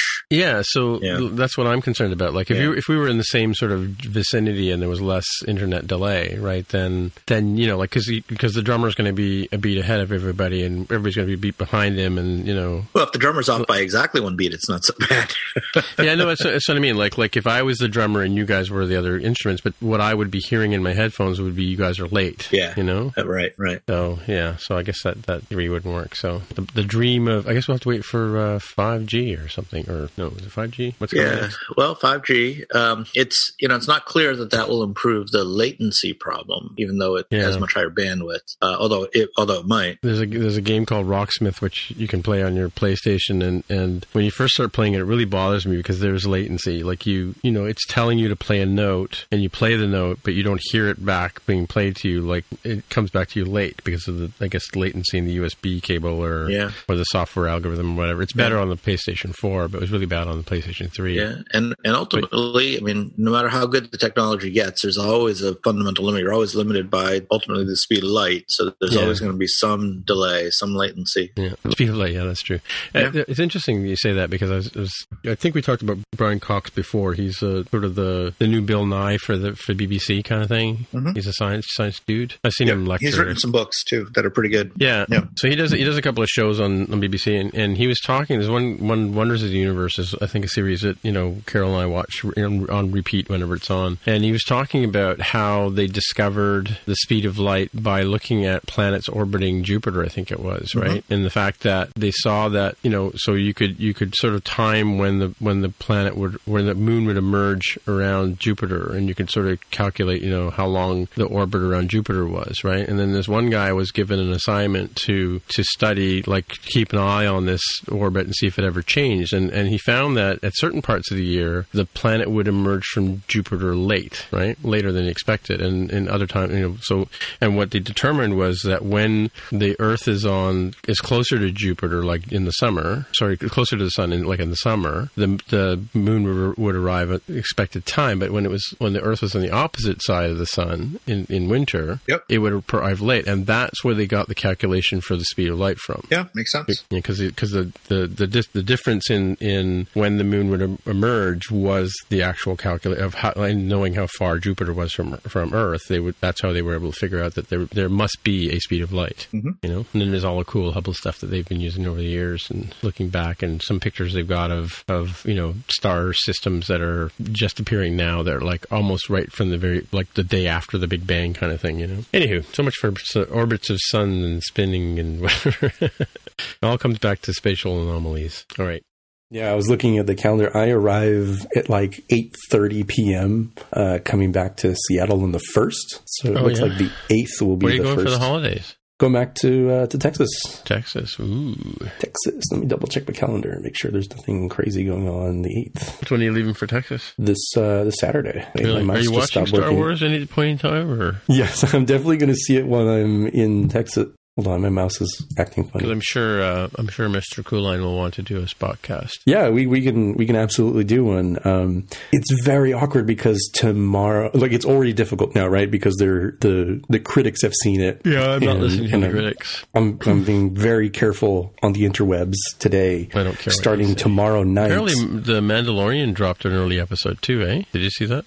No, because I'm going to wait for Disney Plus until later when all of the episodes are done. So for those of you who are watching The Mandalorian, they dropped an episode, I think yesterday, because they don't want to conflict with Friday's release, right? Saturday. That makes sense. That makes sense because it's all right. So I'll finish the discussion about the how am I going to view this. So I'm going to have to very, very carefully use the internet, like basically avoid most social media or start blurring my eyes when I'm looking at stuff. Yeah, for safety reasons. Starting tomorrow, for sure, I have to just go dark on the 20th. Like no social media. I'll basically just be in Slack a lot, chatting with you all, so I can still feel like we'll just talk about spoilers in the chat, right, Mark? Thankfully, while I'm in the air on the 21st, I can't get any spoilers. So I think the 22nd is my target date. Get some family members, just say whoever wants to come. This is the tickets. Show up here. If you're not there at the right time, you're on your own, and go see it then. So I'm going to have to 1, 2, 3, almost 4 full days will I have to avoid major spoilers. Yeah, I just found out that my grandson's not going to be able to come. He has to work at Best Buy. Sucks to be him. You're going to have to spoil it for him. Yeah. I kid. So I won't reveal the big reveal that who Luke Skywalker's father is. I won't tell you about that one. Okay. Yeah, leave it for us to figure out. Yeah. And who his sister is too. That's who his sister is too. Yeah. Don't tell us about that one. Yeah, I posted a Star Wars cheat sheet for those of our friends and family who've never seen the movies and want to know what the hell we're doing. So it's really interesting, the sort of recap of all the various episodes, right? So, this week is the 20th anniversary of The Phantom Menace. Which one was that? No, it can't be. That came out in like May. So this year, maybe. Yeah, 1999, yeah. Which one was that? Was that the first prequel? Yeah. Yep. Because they had Ahmed Best on Hugh. They're doing a little bit of Star Trek or Star Wars every episode this week. So Tim, we're in kind of an exclusive club these days. Right. I'll tell you what that one is. It's people who saw Star Wars first run in the theater. Yeah. I'm not sure I'm so happy to be in that club, but at this point. But it is I did not exist. I did not exist for the first 2 Star Wars movies. Wow, really? Yeah. First 2. Yeah. First Return one of the Jedi I can would have deal been the with. The first 2. Wow, that's a lot. Yeah, Return of the Jedi in 83. It would have been 2, depending on the time of the year. Yikes. Yeah, it's kind of weirdly surprising. Like, I just don't understand how people could not have seen the original trilogy. Like, it's constantly available. I was talking to one of our interns today, and she told me she has never seen a Star Wars movie. Not a single one. I could understand maybe they've never sat down and dedicated watched, but it's on TV all the time, and not just TBS or whoever it is that has it on cable. Like, they'll show it on fairly regular cycles on Fox, over the air stuff, and it's usually during times when there's not much going on. It's like a 4-day weekend or there's like a big game, playoffs of some sort going on, and this is like the alternative thing. I feel like you would just by osmosis absorb it from the environment. That's the part that I don't get. Like, how could people have truly not seen, again, not from start to finish, but basically like not seen every bit of content from the original Star Wars movies, even if it's in some weird random order, because it was just randomly on for 20 minutes at somebody's house, and the next year it was a different 30 minutes at somebody else's house. That's how I watched Return of the Jedi first time around. I didn't see it in the theater. A friend of mine had a beta copy of it, like a beta VHS copy of it. I used to watch it when Betamax or VHS? Betamax. Okay, yeah. I watched a little bit of it, every time I dropped him off, and watched like a half an hour, and then go home, and then 6 months later watch another half an hour kind of thing. Yeah. For me, a very similar thing I can describe is A Christmas Story, the one with the little kid with glasses who wants the air rifle or the BB gun. You shoot your eye out. Yeah. That thing is literally constantly on for a 24-hour period from like midday December 24th to December 25th on TBS. And I have seen it is a regular thing for me. I don't think I've ever actually sat down and watched the movie, but every year I will have seen the entire contents of the movie because it's constantly on in the background somewhere at somebody's house. And I could not tell you the actual step-by-step plot of the movie. I know the overarching goal. I know individual scenes. I have no clue what order these scenes go in because that's not how I watch the movie. And that's how I just assume people who aren't Star Wars fans had to have seen and experienced the original Star Wars movies. That's pretty much how I've seen the National Lampoon movies. I've never sat down and watched them, but I've only ever caught like minutes of them, right here and there. That is weird. Yeah, those are pretty good. Christmas Vacation, the original Vacation. I like Vegas. Europe is kind of okay. Trying to find this interesting factoid I was reading today. Better Christmas movie, Die Hard or Gremlins? Die Hard. Mark? Never seen Gremlins, so Die Hard. What? Really? You've never seen Gremlins? How is it possible? I've never seen E.T. either. Really? Yep. Oh, that was surprising. That was surprising. So they were debating today on a podcast I was listening to. It was actually Conan O'Brien's podcast. Goonies. The Goonies. Apparently, there's a age of kids who think the Goonies is a classic film, and there's the rest of us who don't think it's a classic film. Yeah, that's pretty much my generation. So, are you a Goonies fan or not a Goonies fan? Yeah, Goonies forever. Really? It is the only reason I still have it on my list to go out to Astoria, Oregon. Really? Go hang out there with it and see some of the stuff there. It's a little out of the way. It's basically northwest. Oh, it's actually or at least west-ish of Portland. I get it. Okay, yeah. So it wouldn't be that far. It's just not super convenient, and I don't think there's a lot to do out there. So it hasn't been high on the list, but it is. It's on the list of like, hey, when I'm in the area with a car, go hang out there, go see stuff. So, serious. How about you, Mark? What do you feel about the Goonies? I have heard the name of it before, but yeah, I couldn't tell you what a Goonie is. I couldn't tell you what the plot of the movie is. I can only assume that it was based in Astoria, Oregon, because you just said that. But other than that, I have no idea. What's a Goonie? Wow. Is it like some kind of creature? No. No, the Goonies is the name of these this ragtag band of kids who are like the losers. Who have no parents. Yeah. The basic premise is that this real estate dude, like a typical 80s villain, the rich guy or the bank, is going to foreclose on this town unless they can somehow come up with money before this particular due date. So do they put on a show they go on an and adventure. make enough money to save the day? No, this isn't the Muppet Show. Okay. Which also had a very similar plot. In this case, they go on an adventure looking for pirates' treasure in order to save the day. Okay. That's the premise of the Goonies. Starring, I think probably most notably now would be like Sean Astin. Mm-hmm. And one of the Hames, Corey Haim, I think. Corey Feldman, I think. Corey Feldman, yeah. And Corey Feldman, who was also in Gremlins. And the kid from, is he? Yeah. The kid from one of the second Raiders of the Lost Ark movie. Yes. Temple of Doom. Data, who played Short Round in Temple of Doom. That's right. So yeah, I kind of knew when Mark said he hadn't seen Gremlins, I'm like, oh, there's no way he's seen Goonies. And E.T. I was like, there's no way he's seen Goonies. Like this, Goonies is like a cult classic level. It's like the Rocky Horror Picture Show equivalent. I've seen that. Mm-hmm. I've seen that many times. Yeah. There is a new series on Netflix that I just started. It's very, I've talked about like the toys that made us, which I also recommend to you guys. Probably G.I. Joe will make the most sense for for you all. The other ones are kind of more 80s centric. I'm familiar with most of those toys. Trust me. Okay, so I mean, I don't know how much it will. You've heard of Barbie dolls before, eh, Mark? Yeah, I've heard of them. Yeah. The Barbie one was actually more entertaining than I thought it would be. I was like, that's the stuff that my cousins dealt with. But the explanation of the history and some of the corporate backstabbery that went on with that stuff, like the Barbie episode was really good. But Netflix has a new series that is The Movies That Made Us. Right, yeah. Where they have Dirty Dancing, Ghostbusters, Home Alone, and Die Hard. And I've seen the Die Hard and Home Alone ones. Those are pretty good. So I'm looking forward to the Ghostbusters and to a lesser extent the Dirty Dancing, but maybe I'll be surprised. Have you seen Dirty Dancing? I have seen Dirty Dancing. Nobody puts baby in a corner. Right. Did you watch Rick and Morty last week? The Snakes one was the one? Yeah. Next time, stay in the car, right? Yeah, Rick and Morty is it's a trip, man. It's I love the part where they did the Escape from the Planet of the Apes montage with snakes. Yes. It's just like there's no dialogue. You just have to watch it and absorb it all in there. Right? They've referenced like 5 or 6 different sci-fi movies from that time period in that little vignette. Hilarious. Yeah. How come I have a black eye?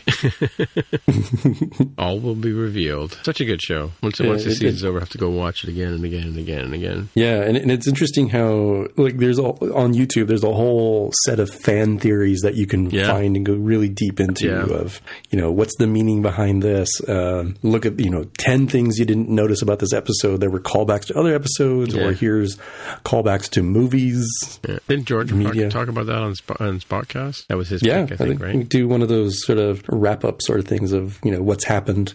Star Wars would be the main driver, the reason for recombining until Picard comes out. Yeah, I've purposely not subscribed to CBS All Access. I'm gonna have to watch all the short treks like the same day that Picard premieres. I missed the last one too. I gotta go back and watch that one too. But now everything's on demand. I don't have to for us it's free in Canada because we get to go and watch it whenever we want, right? So yeah. So it sounds like you missed the animated ones then, right? I think that's what people were talking about. The last short trek. Yeah, there's at least one short trek that's some sort of CGI animated. I saw the one with the guy who does the voice of Bob's Burger, Tribble one. That's the last one I saw. They're doing one a month. The same actor that does Archer. Yeah, him. Yeah. Yeah, he was in the second, I guess, a third short trek. The first one, there was a Spock in number one. That was the second one, right? And then there was the Tribble episode. Yeah, but they're like 15 minutes a piece, so I know I can just binge them all in like an hour or two. No, because it will cost me $6 a month to do so. So I'm gonna wait till January 23rd when Picard debuts, and they just said today, or maybe a day or two ago, that Star Trek Discovery Season 3 will be early 2020, which to my mind now, if you could pay $45 a year, would you sign up? Yeah, because it would be 60 a month. So I guess it's true. 60 a year. Yeah, and now all right, so that that'd be a pretty significant savings there. And now that they have Star Trek Picard and the third season of Discovery, they've got the Georgiou stuff that's coming out. I think maybe not this year. But they've got the animated series that are coming out. Like CBS is getting close to being one of those. I basically have it all year sort of things. Well, I was coming back to that, Apple Arcade price at one thing, as Greg says, eventually everything's follow up, right? Yeah.